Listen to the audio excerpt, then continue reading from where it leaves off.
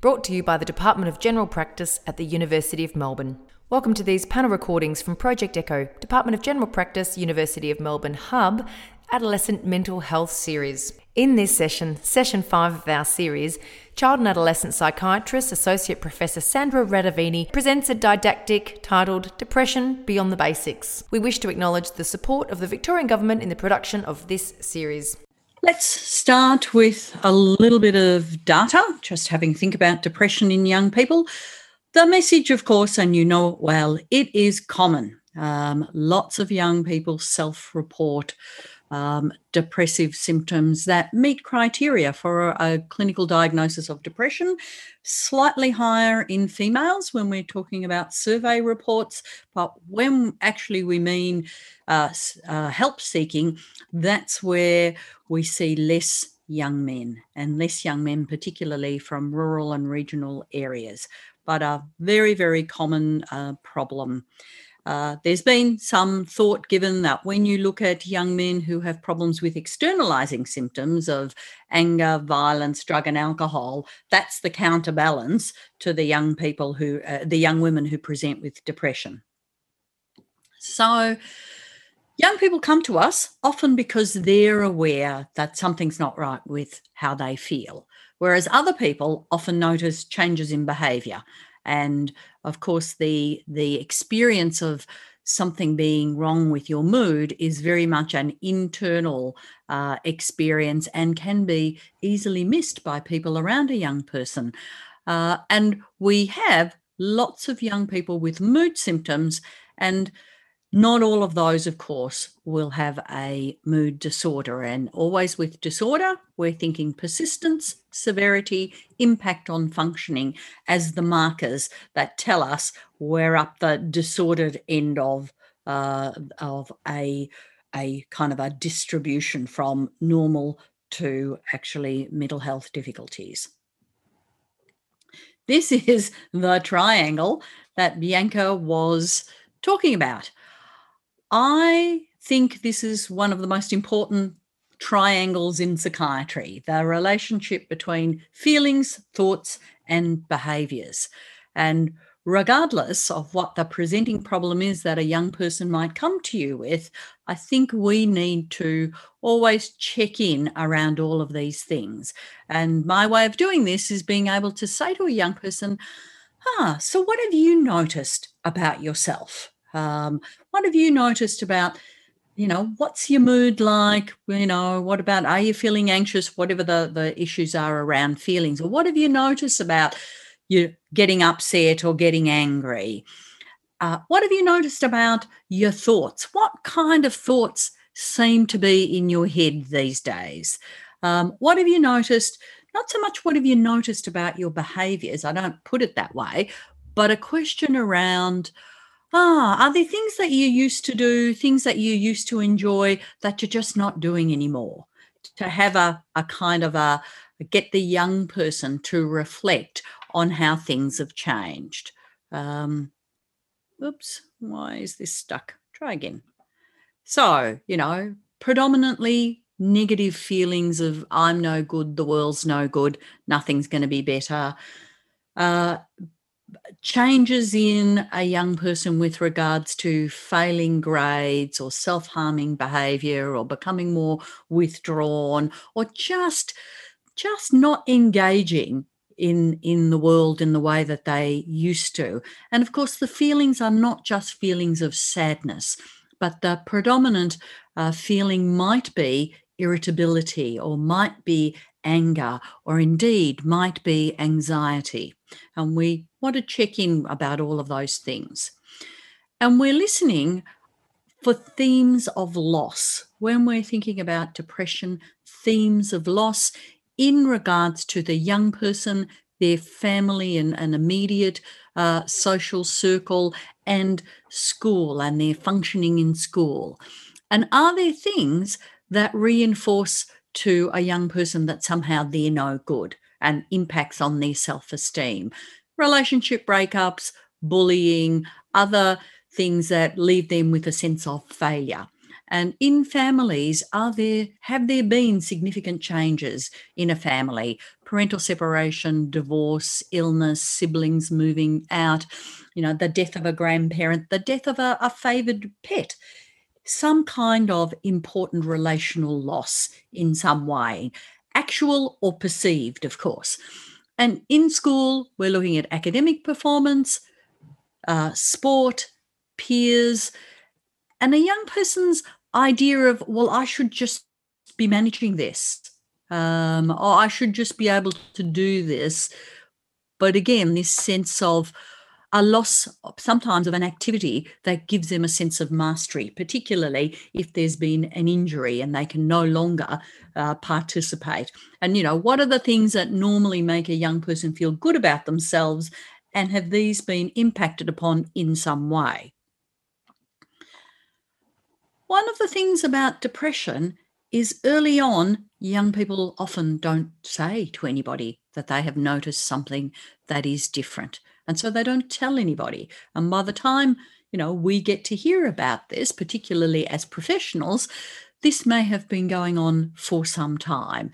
And this may be a question of stigma around the whole idea of mental illness, or indeed some sense of shame or fear of being blamed about some behaviours like self-harming behaviours, or indeed more coming from a sense of independence. I think I can manage this myself, at a time in adolescence where indeed young people want to do things for themselves.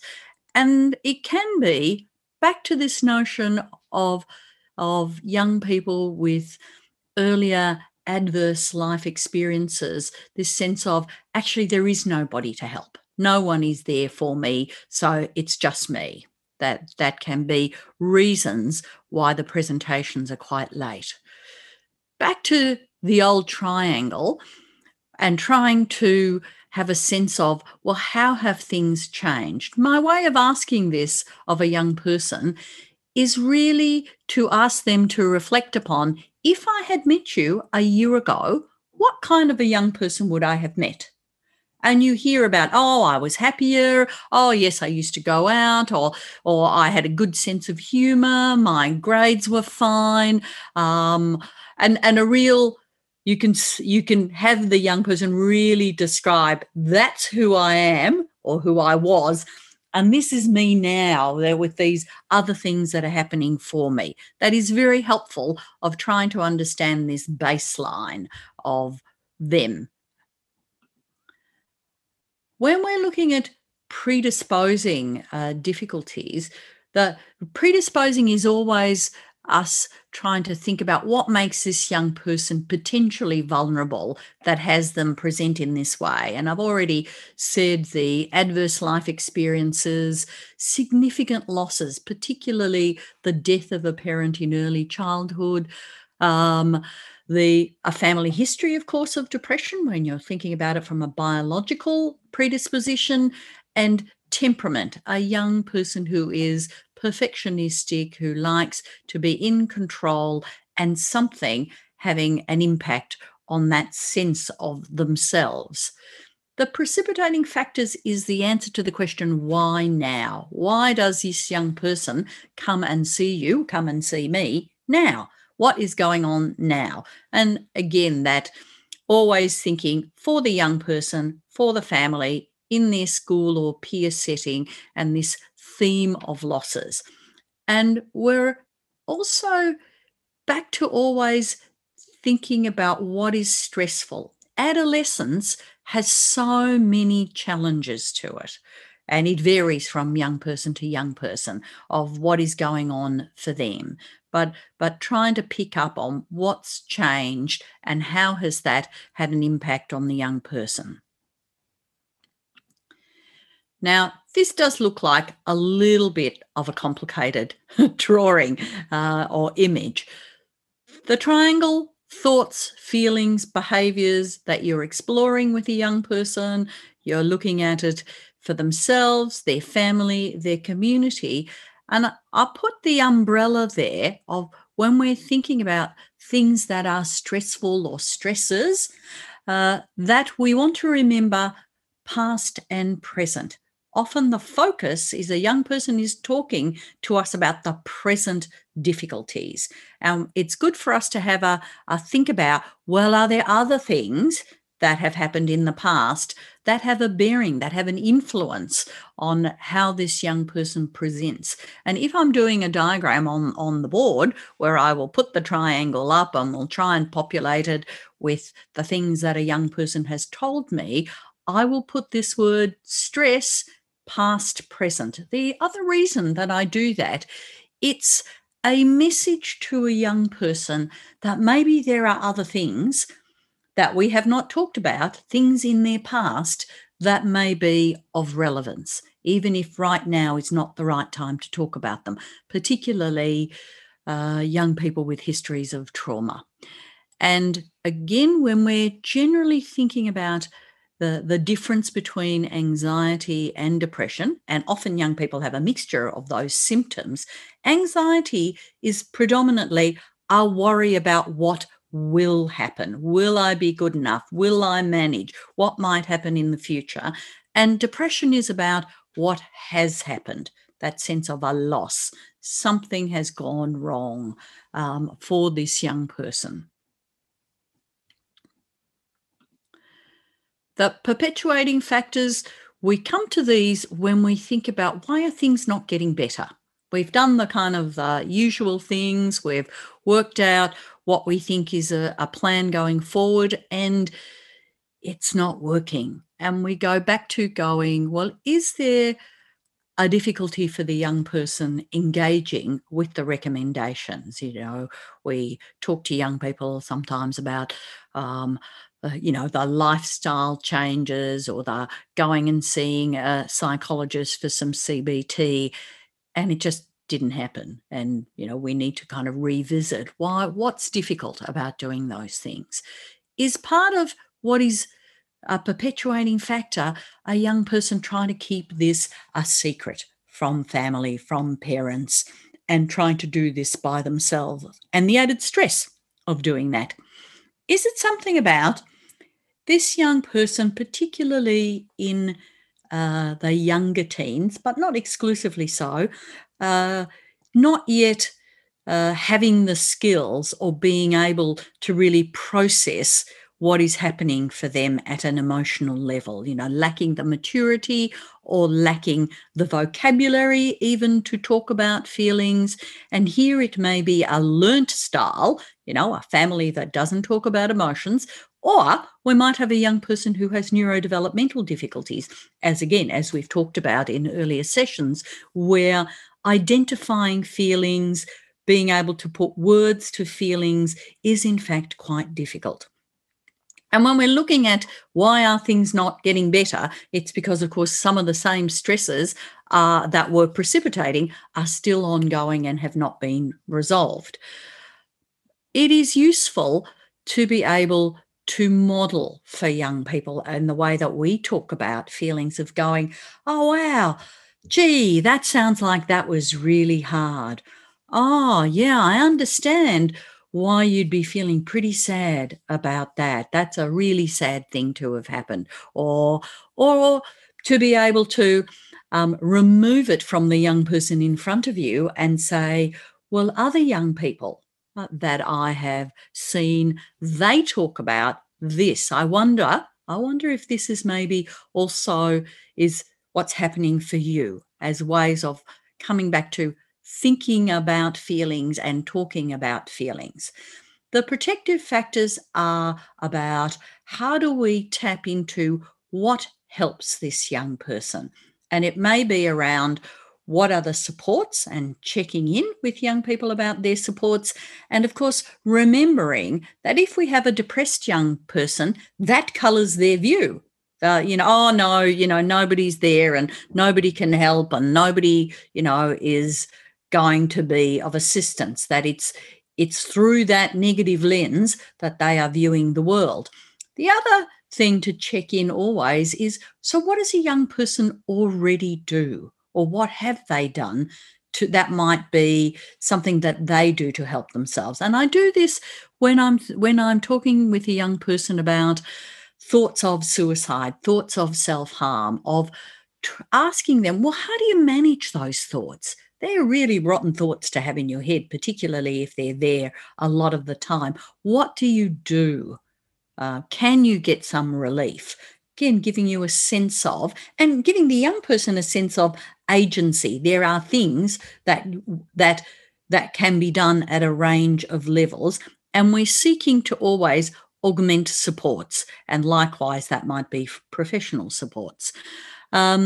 This young people who are saying, I don't want my family involved, are sometimes coming from a position of being worried about how families are going to respond. And I think we say more on this slide. And where they're often falling into two groups, broadly speaking, young people who have a background of trauma, who have experiences where the adults in their lives have indeed not been supportive. And we need to really bear that in mind and their current circumstances in mind. And sometimes that keeping things to myself is really a drive to protect myself from, the fact that other people will be critical, other people will be blaming, and it will make things work. But if we have a sense of, oh no, this is a good enough family who are there to support a young person, then sometimes that I don't want them involved has an element of adolescent development. I want to do this by myself. And I think it is for us to have that conversation with a young person about, well, why might we think that indeed having family involved is really important, and how we might manage the concerns that a young person has around, well, mum's going to get upset or dad's going to scream or yell at me and they'll be really angry. How will we manage that? And talking to a young person about that is really important. When we're thinking about management, we are really in our minds always, we do this, mild, moderate, severe, and structure and think about the interventions at those levels where the mild will be largely self-resolving with support, with some psychoeducation, maybe with a little bit of psychological intervention. Moving on to moderate, yes, all of those things may be useful, but we're often then looking at safety planning where young people do talk to us about thoughts of self-harm or thoughts of suicide. And when we move into the next level of quite severe depression, this question of medication arises of, is this going to be appropriate for this young person? Medication, you know this already, and I'm going to skip through it.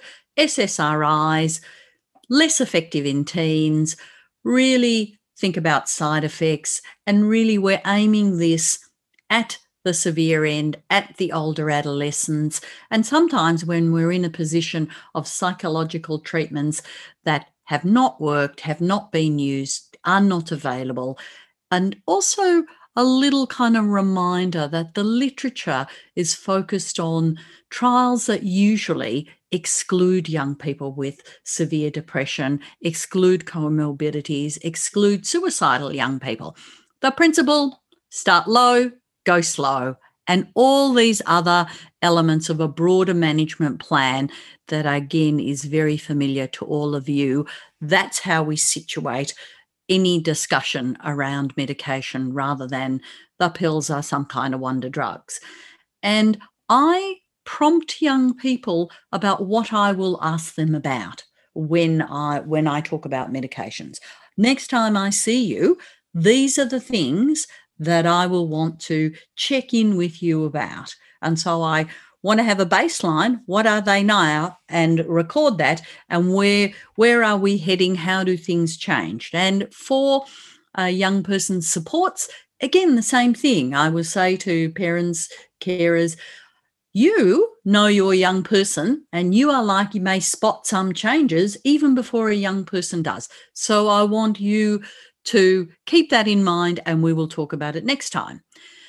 Part of any interaction with us as particularly mental health professionals, but broadly health professional, is about coaching young people, telling them what you're going to expect of them, what you'd like from them, talking to them about medications and the ups and downs of all of that, and engaging them as a partner in their own well-being is really, it is teaching them skills that will serve them well throughout their life to think about their well-being and this sense of done with, not done to.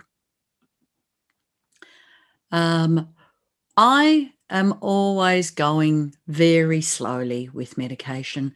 Gives me a chance to check out side effects and how a young person and their family, how they're going with this.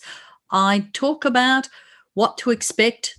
First 2 weeks, nothing. I've often said, first 2 weeks, you'll notice nothing. It's like eating Smarties. Absolutely, you won't notice a thing. It's about me checking that these tablets suit you. Week 4, we should be starting to see a few things getting better. Week 6, we should definitely be seeing things, improving by then. And this notion of a big enough dose for long enough, and always this balance between tolerance and side effects, and talking about side effects with young people and with their family. The second line, sometimes people say, well, what do you do if the fluoxetine doesn't work? Generally speaking, I have a go at another SSRI, particularly if side effects or tolerance has been an issue. And paroxetine is not one to use in young people because of problems with rebound and withdrawal effects. I always talk about alcohol, even if the young person doesn't bring it up, because invariably that's sitting somewhere in the background. Let's talk about taking these tablets and having a drink. What's okay, what's not okay. If you have the odd drink, it's not going to be a problem. Nothing bad will happen, but obviously not encouraging young people to drink to excess on pills or off pills for that matter. But that's a good one to talk about. And again, saying to a young person, if for some reason you don't continue taking these, actually, I want you to tell me so we can figure out what else might be helpful or understand if there's been a problem. And I want you to tell someone soon, like mum or dad, so that they can tell me. And this notion of, by the time we see young people, there have often been problems with their mood for quite a while. So this managing expectations, this didn't occur overnight. It's not going to go away overnight. We need time. The note here of behavioural activation of fake it till you make it.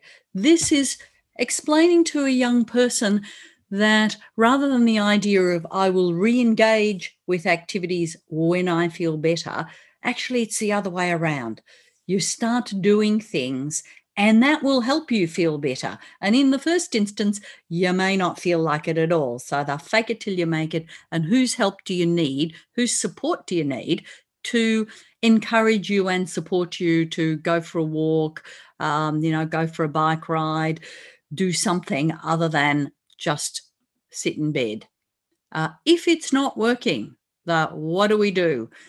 Back to this notion of review the diagnosis. Are we sure we're not on the wrong train here, as the metaphor of a few weeks ago? And then, of course, things that you may not be aware of, drug and alcohol, or a neurodevelopmental disorder, or indeed a young person with more difficulties in the personality problems, or an emerging psychosis, are thoughts that we have to have in our mind. It is co-occurring problems are often missed. We're focused on the depression and we haven't really noted or been aware of that there are other things going on, or that there is unresolved trauma, or that there is ongoing bullying or hardship in some way. And we're checking compliance. Young people don't want to tell us sometimes that, no, they haven't taken those pills after all. And we want to really pause. If it's not working, pause, review. Don't necessarily quickly think about another medication. That there is often pressure to do that. So this concludes our didactic presentation for this session. If you're part of the Doctors in Secondary Schools program, you can head to Canvas to access the PowerPoint for this presentation under Project Echo Catch-Up Sessions. We wish to acknowledge the Victorian Government for their support in the production of this series. Project Echo, this adolescent mental health Project Echo, was brought to you by the Department of General Practice at the University of Melbourne. Thanks for listening.